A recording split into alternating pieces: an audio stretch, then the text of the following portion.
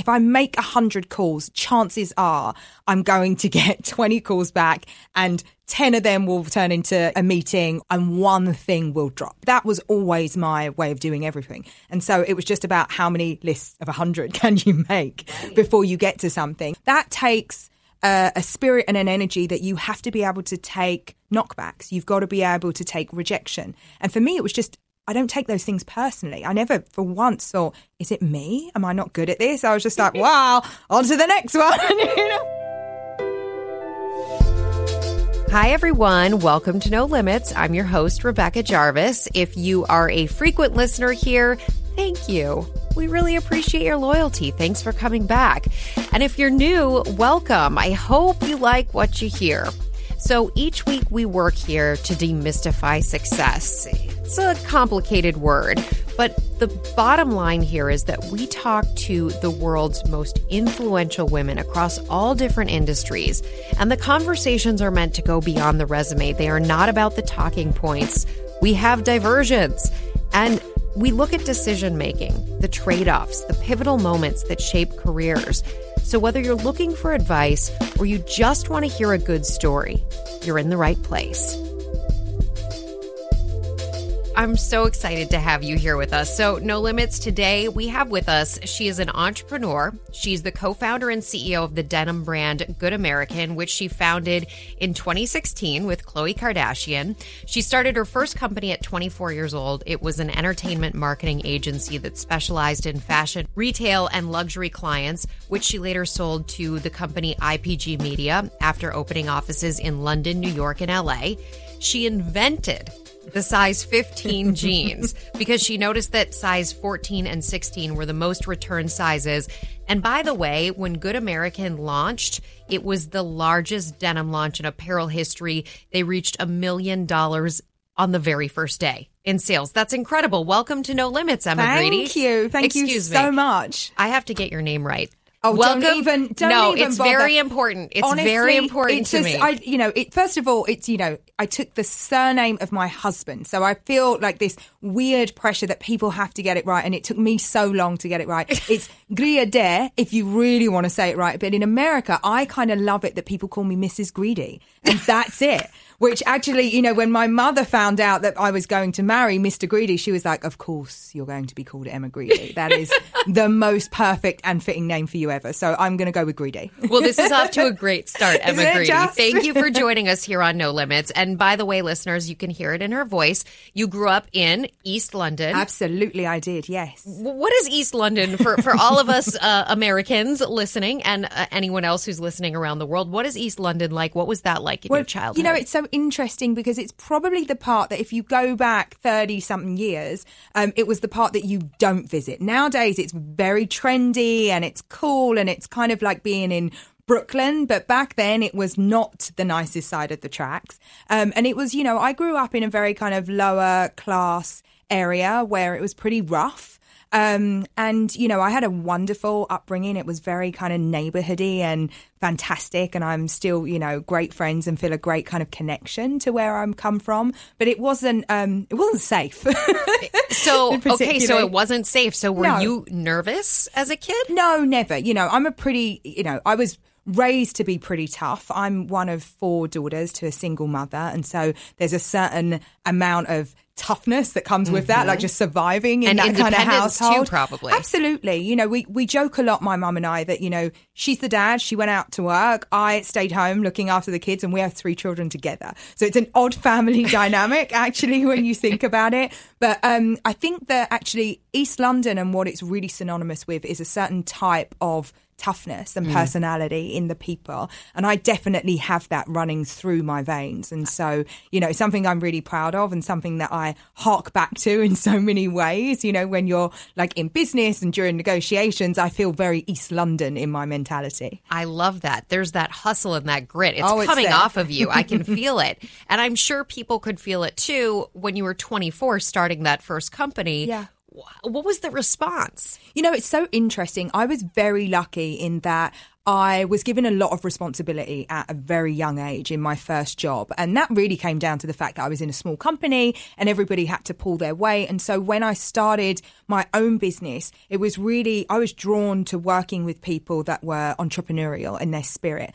And that's actually where I met my now husband and his business partner. So Jens Greed and Eric Torstensen were my first ever investors. And they really set me up with my own company and gave me the money and the infrastructure to be able to start ITB. And so it wasn't as scary as it now seems. And actually, in a way, I think everything I didn't know led me to a place where, you know, I had that naivety, if you like, that, you know, I didn't know what could go wrong. And so in a way, I just got on with things that right now just would seem scary or stupid. I hear that a lot from a lot of entrepreneurs. Yeah. If they were aware of how hard it was going to be, if they were aware of how many barriers there were going to be in their way, they might not have ended up going down that path. That's definitely true for me. You studied in college, you studied business, but also fashion. And did you know where along the way did it sort of hit you that it was not just about fashion, about what looks good, but also what you can sell? Yeah, it's really interesting, actually. So fashion has always been something that I had a passion for. And I think when you grow up in an area that's devoid of beauty and any of that glamour, so I was really drawn to that world. But I never saw myself as a creative, like in the strictest sense. I thought design and creativity was for someone else. And as I was like a natural, you know, as you said in the beginning, it's like I am a natural hustler. I am, you know, someone who has grit kind of like running through their brain and veins and the rest of it. And so when I started in, you know, the kind of professional work capacity, what I was drawn to was negotiation, was actually striking a deal, was like getting something off of someone. And I didn't really know what that was in the beginning, right? It's like I got a rush when I did it, but I had no idea what that would mean for me in the future of my career. And actually, as it happened, I started working with artists and designers, and I was in a role, you know, doing production. And when you're in fashion show production, essentially what you're doing is building sets. You're taking somebody's creative vision, but you are a builder and a facilitator. And in the fashion business, a show, you know, is up and down in 10 minutes and then 3 months of work is unraveling. Right. And so for me, it wasn't so much about finding what I was good at, or it was really finding like, this is not what I wanted to do. And I was getting closer and closer by being around creative people. And that felt really good to me. But I did a lot of jobs that I actually, you know, didn't enjoy. Tell me about that. What are some of the jobs you hated? Well, you know, it's like, I can't say I ever hate them. I worked for a long time in retail. So first of all, I was in a delicatessen when I was like really young. So, you know, you're like slicing meat and serving coffee. I did that for 3 years on the weekends. And then I graduated to the shop floor. So I was in retail and I, you know, sold wonderful designer clothes because for me, I just wanted to be around it. And so any proximity to that. And maybe get a discount on them and too. Definitely get a discount. I was the idiot that every bit of, you know, wage and commission I earned went straight back into whichever store I was working in. But, you know, again, it was a way for me to be close to the things that I really cared about. And then when I probably was in my late teens, I got a job in a fashion show event production company. And that's when it really started for me. That's when I started to connect the dots of where my skills actually were. And I found myself brokering contracts between artists, fashion designers and brands. And that's where I understood I had a skill for negotiations. I understood how contracts worked and I was very good at getting stuff off of people. And so I kind of felt like, oh, I've hit my stride. And so when I set up my first business, at that point, I really understood what I was good at and where my skills were. And that even though I wasn't a creative, I was very good at working with very creative people and bringing their ideas to life. And so I kind of found my niche. I love your energy. Seriously, love the energy coming off of you, Emma. And I want to talk about negotiating in a second because I feel like if I was going to negotiate against someone, I would never want to negotiate on the other side of the table from you. So I whatever you can share with us, I think will be very valuable. The Kardashians, obviously, huge name. Huge. And you bring a massive amount of talent to the table as well. How did you first connect with the Kardashian family? So if you are in entertainment marketing, and I've said this many, many times before, you are not in business if you are not working with Kris Jenner in some way, shape or form. And actually, you know, if we go back 10 years to when I started ITB, there was this seismic shift in what happened in the kind of brand marketing, collaboration, partnership space, right? We went from, you know, the A-list actresses being the be-all and end-all of everything to this kind of new world where reality stars, TV stars, and then much later influencers and digital stars, they became the people with all the currency, the talent with the currency, and therefore where brands wanted to put their dollars and, you know, their partnerships. And so my agency, ITB, was very, very early in the influencer space. And I met Kris Jenner because, you know, all the brands wanted to work with her girls. And so you do what you do. You know, my job was coming to New York and coming to LA every single month and meeting every manager, agent, publicist, business manager, lawyer on the planet. So you and start Kris out, was one of them. She was one of them. Yeah. Would you call yourself someone at that point, somebody who knew people, or was this pretty much cold calling? Oh, I knew no one. Honestly, when I started ITB, I didn't know who CAA were. And I remember someone CAA is a saying, major agency, by the way. Yeah, it's a major agency that if you're in the entertainment business, you ought to know, or you probably should not be in the entertainment business. But I was a rookie, like a complete rookie. And I knew what I knew, which was I know how to take, you know, clients, whether it's Dior or H&M or L'Oreal, like I understood what they were trying to do. And so a partnership, if I was working, for me at the time, it was designers and artists, a talent was a talent was a talent. A contract is a contract is a contract. And so for me, I didn't really understand the nuance in that kind of way. I was like, I can do a deal. I can do it with anyone. And so when I first started, it really was about trying to navigate what was the Hollywood entertainment business. And that's a closed door. Oh, yeah. Right? Like, especially for an out of town woman.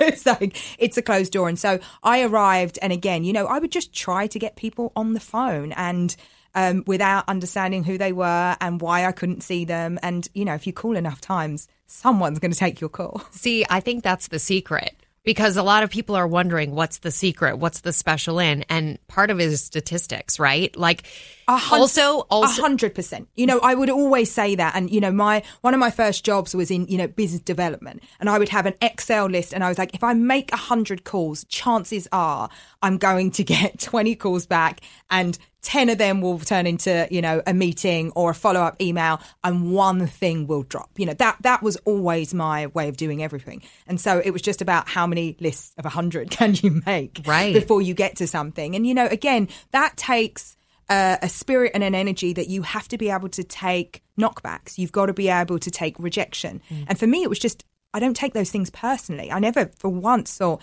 is it me? Am I not good at this? I was just like, wow, on to the next one. You know, I was like, I'm amazing.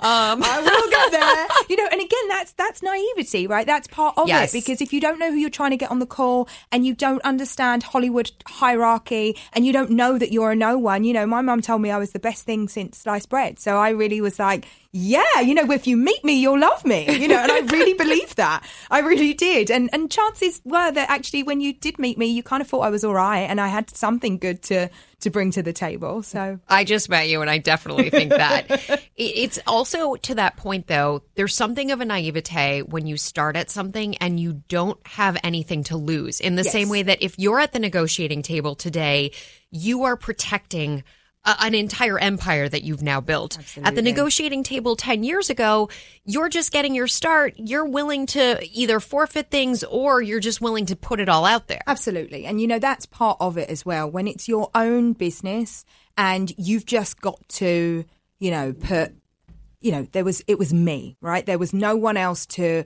pay. You don't have to ask anyone, is this cool? Like, does this work with everything was my else? Own choice. Like even, you know, that decision to take a flight to LA was a thing. It was like, can I afford to take this flight, to do these meetings, to not blow my budgets for the rest of the month? Everything was a consideration. But then on the other side of that, it's like, what is my choice? And so I'm very single-minded. You know, even 15 years ago, I cared most about winning. And I think that's what I wake up and do every day. I'm like, what is my end goal and what's going to get me closer to the end goal, right? So we're also time pressed. And so at that point, 15 years ago, it was like, what can I afford to do? At this point in my day, it's like, what do I have time to do? And how do I make something a priority? You know, like deal with things that are important and not urgent. But it's always been the same process in my head. It's like, what gets me closer to winning? And that's it.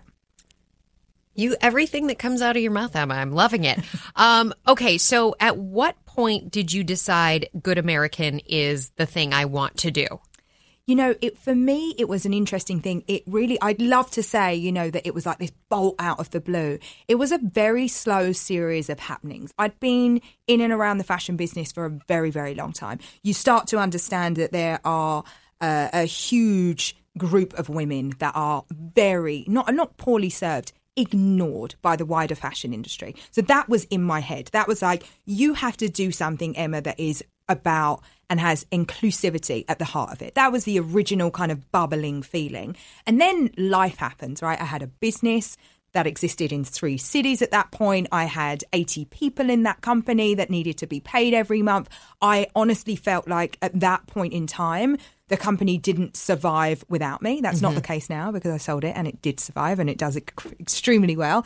But, you know, there is that feeling that whatever you do next has to be as good as whatever you're doing. And so for me, it was this kind of slow series of realizations that I needed to do something else, that I was done with that business, that I'd made, honestly, you know, a lot of money and a lot of good decisions on behalf of clients of mine and seen no upside in that. So I was like, I need a piece of what I'm creating.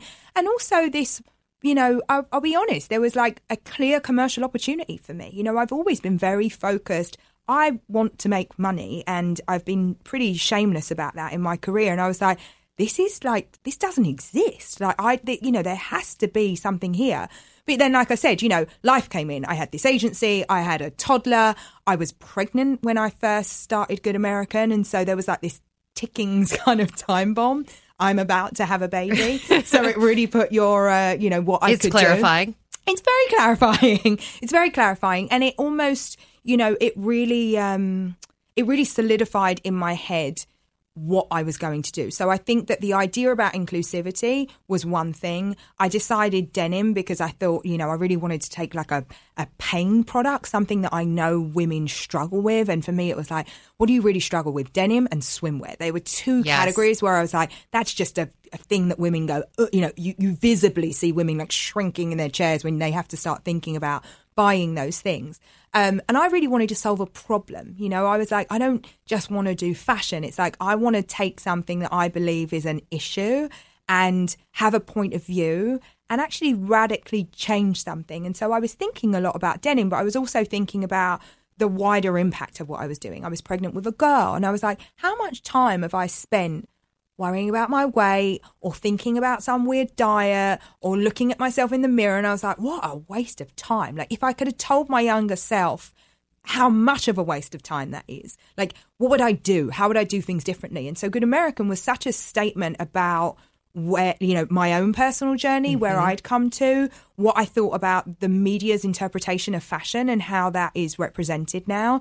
And also just wanting to do something, like knowing that I was going to have a little girl, I was like, wow, we need to change stuff. This is wrong. So let's do it. Yeah. How did you and Chloe get connected on this? I mean, I know from Chris, but how did that come to be? So it was one of those things. I had the skeleton of an idea, and like I've just described, and Chris I'd known, I'd done other deals with the family. And so I was on, you know, in the position where I could call her and she would come to lunch with me. And I called Chris and I kind of gently pitched the idea. And she was like, Emma, you know, this is like, if you want to talk to Chloe, you have to talk to Chloe. Were you nervous to pitch it? Hear more from Emma Grede after a word from our sponsor. Hey, I'm Andy Mitchell, a New York Times bestselling author. And I'm Sabrina Kohlberg, a morning television producer. We're moms of toddlers and best friends of 20 years. And we both love to talk about being parents, yes, but also pop culture. So we're combining our 2 interests by talking to celebrities, writers, and fellow scholars of TV and movies. Cinema, really. About what we all can learn from the fictional moms we love to watch. From ABC Audio and Good Morning America, Pop Culture Moms is out now wherever you listen to podcasts. Were you nervous to pitch it? No, I wasn't, because I thought it was genius. No, I wasn't nervous at all, but I definitely thought it was punchy. I was like, what have you got, Emma? You know, you're an agency chick. You have no track record in apparel. And let's be honest, that family have their pick of the litter. They can do anything they want. And they have new businesses, new startups, new funds come to them all the time saying, hey, do you want to be part of this, for an equity share? I think at the end of the day, and I know at the end of the day, what happened is that Chloe got it. I pitched her that idea and a light bulb went off in her head and she literally finished my sentences. And what I understood in that meeting, I was like, she is the girl. She has felt like this. She has experienced it firsthand.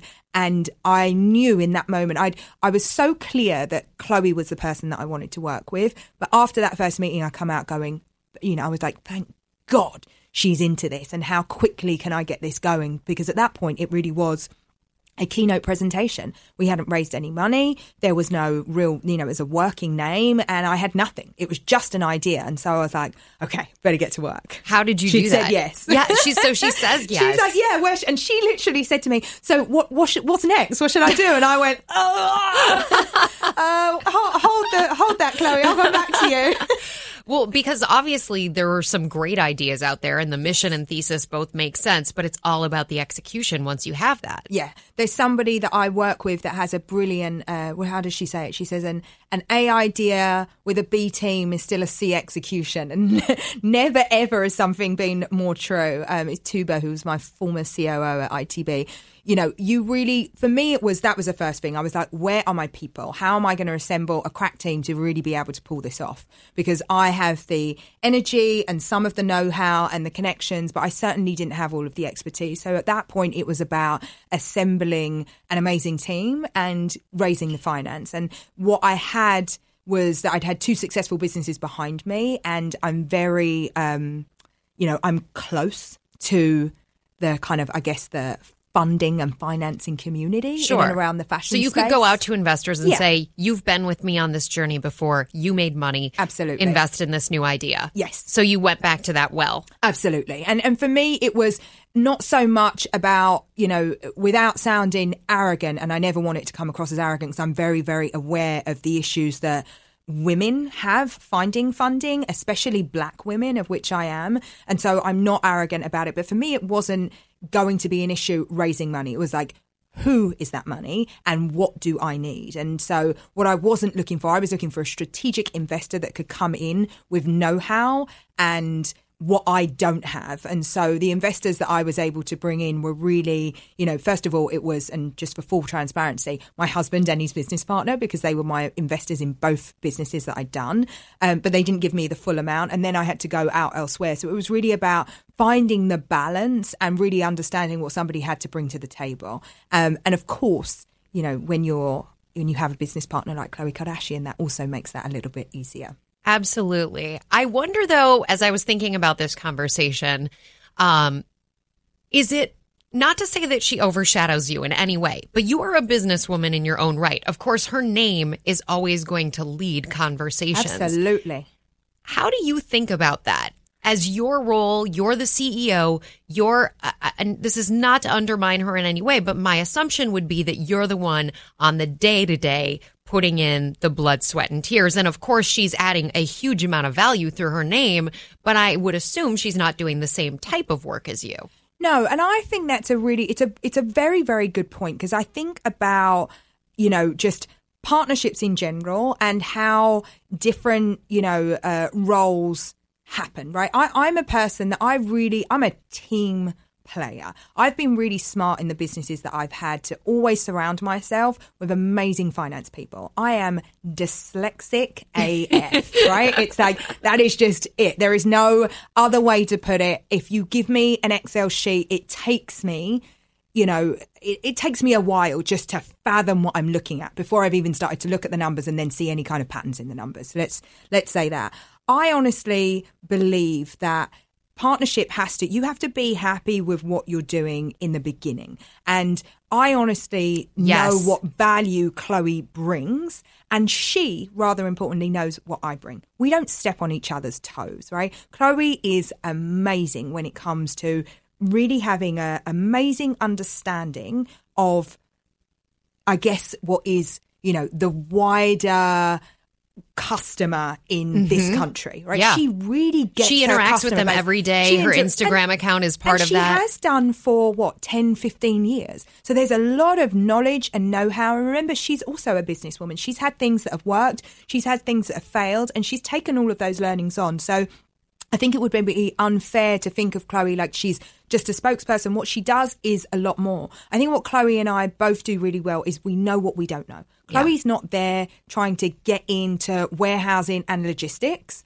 And I am not there trying to ferociously grow my media following so I can get to 160 million followers. It's like we know what we do, and we have the utmost respect for one another, and we both bring entirely different things to the party. So I think that we start from a place of real respect for what each other bring. And honestly, I don't have that kind of ego. It's like, I get it. Publications are going to lead with Chloe, because when you say Chloe, you get the clicks, and that is an advantage to my business. So I really have parked my ego in that sense, because I'm like, what's good for the business is good for me, is good for the brand that I'm building. And it's also what's good for the mission, because Chloe and I, and where we align the most is if we just wanted to make clothes, it wouldn't be at this price point. If we just wanted to do it, we wouldn't have added, we wouldn't have made 15 sizes, because that's not easy either. So if it were just about the commercial opportunity, we'd both be probably doing something else. We have a very, very clear mission of what we believe Good American is there to do. And we really have shifted the way people think in the fashion business. And we're really being credited with doing that. Before Good American, no one was shooting on multiple sized e-com models. You didn't see it. There was one standard size. If you were in the plus business, you shot on a plus girl. And if you were in the Missy business, you shot on a size 0. And now you go onto websites and you see what Good American pioneered, which was you being able to see product on a size that was similar to you. And so there's so many things that we have done that we're really proud to be copied, and for other brands to do, and come after us. And I think that it takes two of us. It takes two different sets of skills. And so I would say we're both comfortable, and I'm happy to have her. But I think that translates, even if your business partner and anyone who's listening is not Khloe Kardashian. I think one of the things that you said that really stands out to me is this idea that it was clear from the get-go that you were both happy with your roles.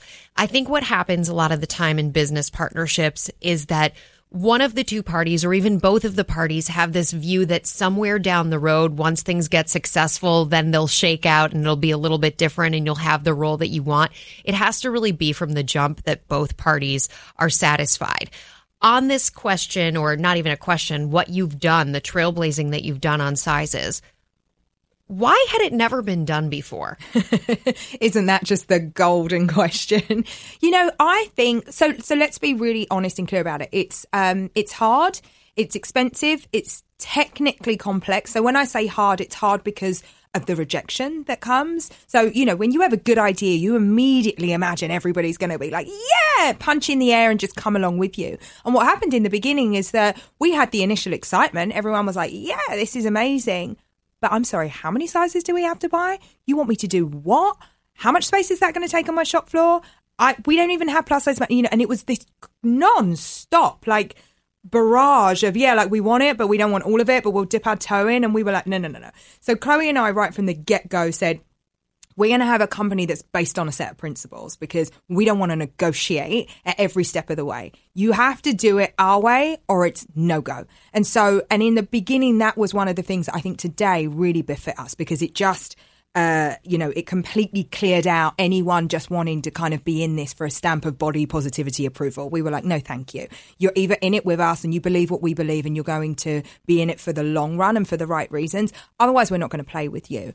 And so that was one of the things that I think we did really, really well. Your question is why are more people not doing it? And I do think that there is a stigma in the fashion industry at large. It's still very sizist, right? Let's just be honest. If there was a new cosmetics launch today and they launched with 7 shades of foundation in fair skin tones, there would be uproar. We'd be like, what? You're counting out half the population. Yet we accept brands every day working in this really narrow size range that doesn't work for 68% of the women in this country. And I just don't understand why. We're in this moment where all we talk about is, you know, women's empowerment and female choice and, you know, everything that we've been talking about for the last kind of 2 or 3 years in mainstream media, right? I'm not talking about the wider feminist movement, but in the mainstream media. And yet fashion is still largely dictated to women by men based on their size. And that's just ludicrous. And so there's some real shaking up of the industry that has to be done. And I think one of the other things is that plus size women have been on their own having to fight that fight, which is ludicrous because sometimes, you know, you need the outsiders to come in and make everybody realize what's happening. And so I do think Good American's been a very interesting business. The fact that we were inclusive from the beginning, you couldn't label us plus, right? Because our best-selling size was a size 0.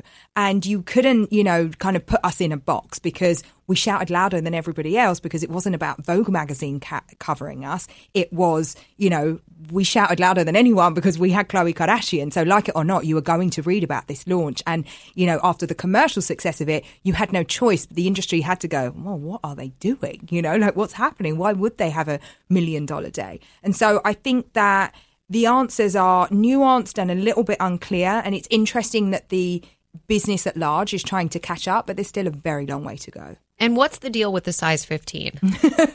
It's my favorite thing to talk about ever. I'm an inventor now. So size 15 was really, you know, it's a funny one because it's a mixture of my kind of semi-obsessive personality on Sundays when, you know, my baby's napping. I literally read reviews and I still do it to this day because that's where you get the feedback, right? If I'm not in the DMs, I'm like reading reviews.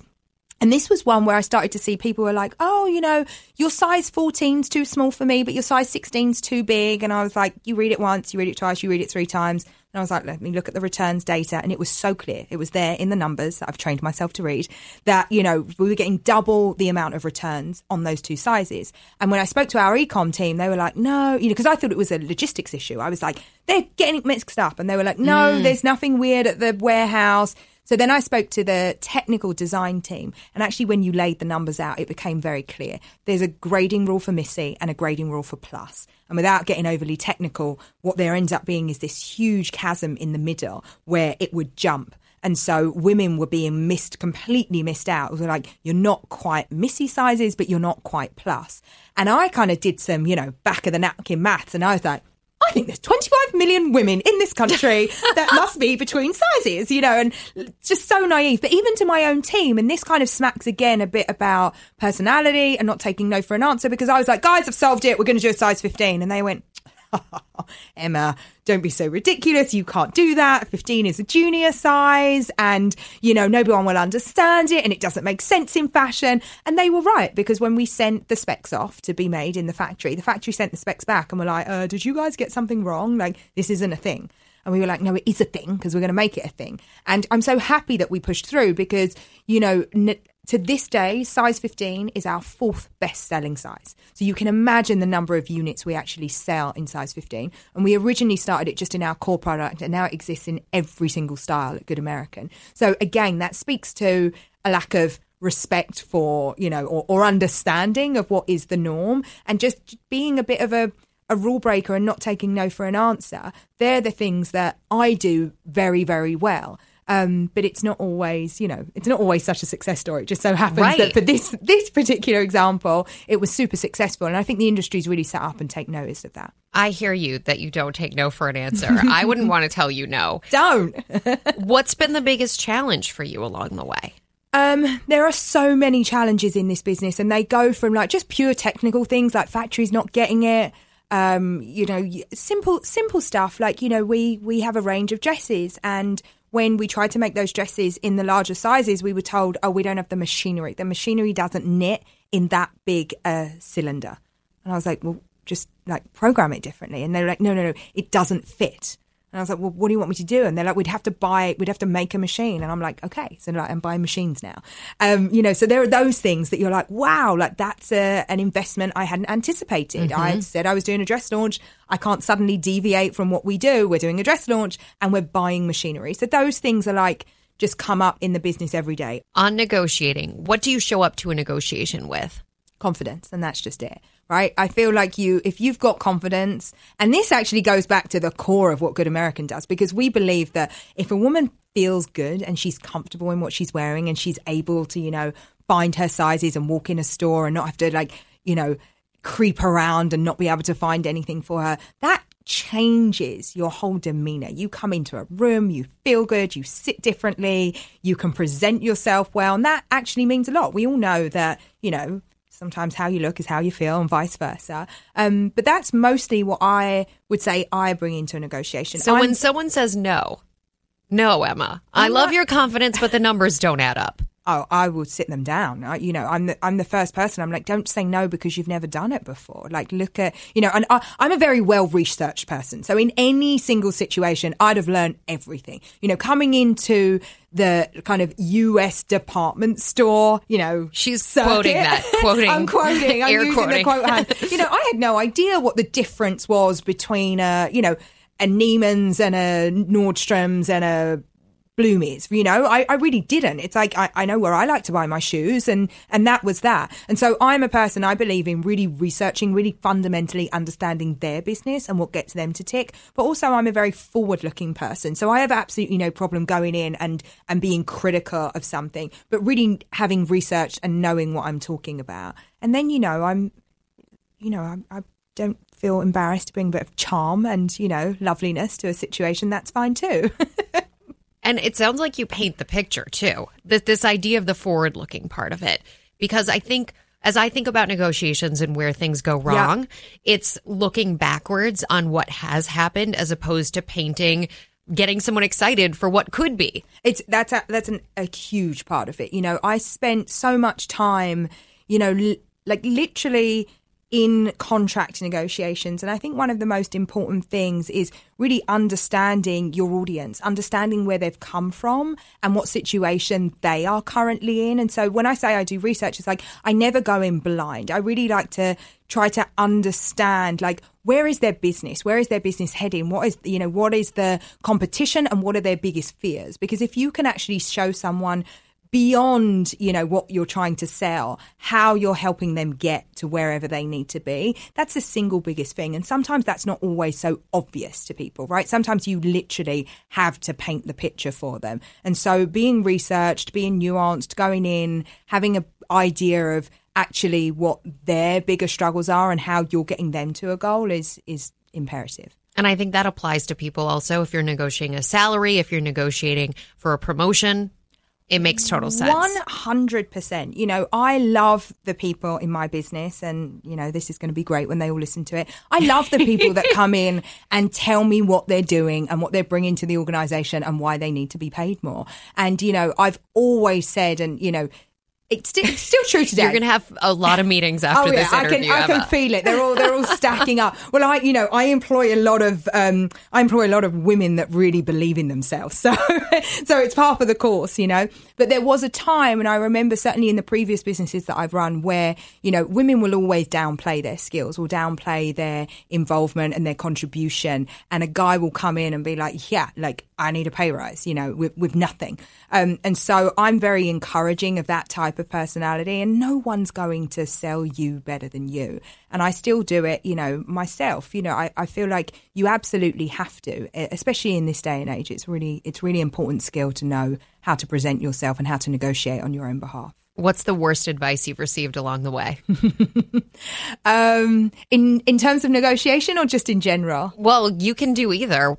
Well, it's so interesting. I said a bit earlier, this idea of staying in your lane. I've done a really seismic shift in my career. I went from being agency side to running my own brand. And if you were one of my own clients, you'd kind of look and go, well, what's she doing? We're supposed to be able to call her and hire her for stuff. And I think that's really important, understanding that you'll do well where your passions are, where you feel passionate about something. You shouldn't. I think we live in this really amazing time where we are able to switch, and you're able to have many, many journeys, and you can have a lot of interests and decide along the way what's right for you. And I certainly feel like what worked for me 15, 20 years ago, before I had children, before I had a family, is totally different to what works for me now. I spent my 20s, like whizzing around the world on a plane, at, random offices, in weird conferences, pulling all-nighters for various different clients. And that wouldn't work for my life right now. Yes. And so I definitely think there are chapters in life, and I really see, I ignore all the traditional rules when it comes to anything like that. I think they're things that they no longer apply to like the modern day and how we live and we work now. What's the worst advice you got about a negotiation? Give up. Settle. Have you ever settled? What you've given? Yes, of course, I've definitely settled. There are times when actually, you know what? I tell you what's some advice that I get about a negotiation. Know when to stop. There is always a moment, right? Because contract negotiations by nature can go on forever. Sometimes I would often call my clients and go, yes, can it get better? Absolutely.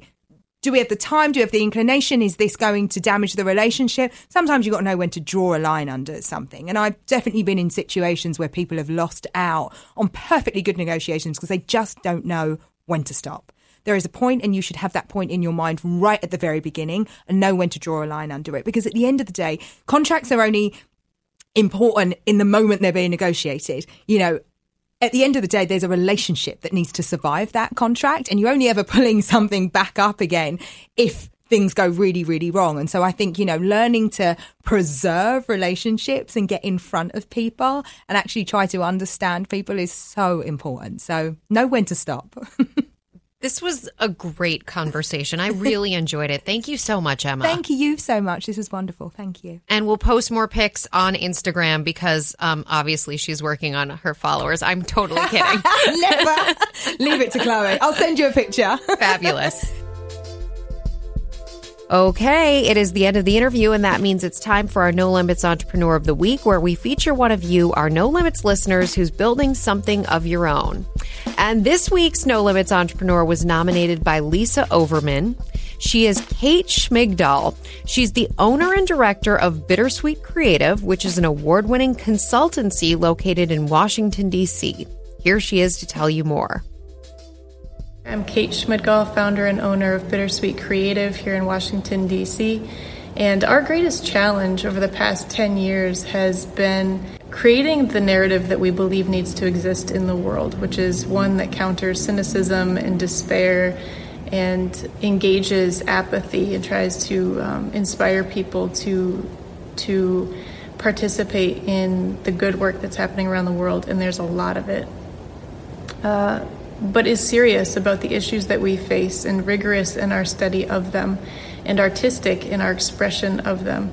Yet that narrative is not revenue generating, and so it depends in large part on the revenue from Bittersweet Creative, the for-profit part of our model.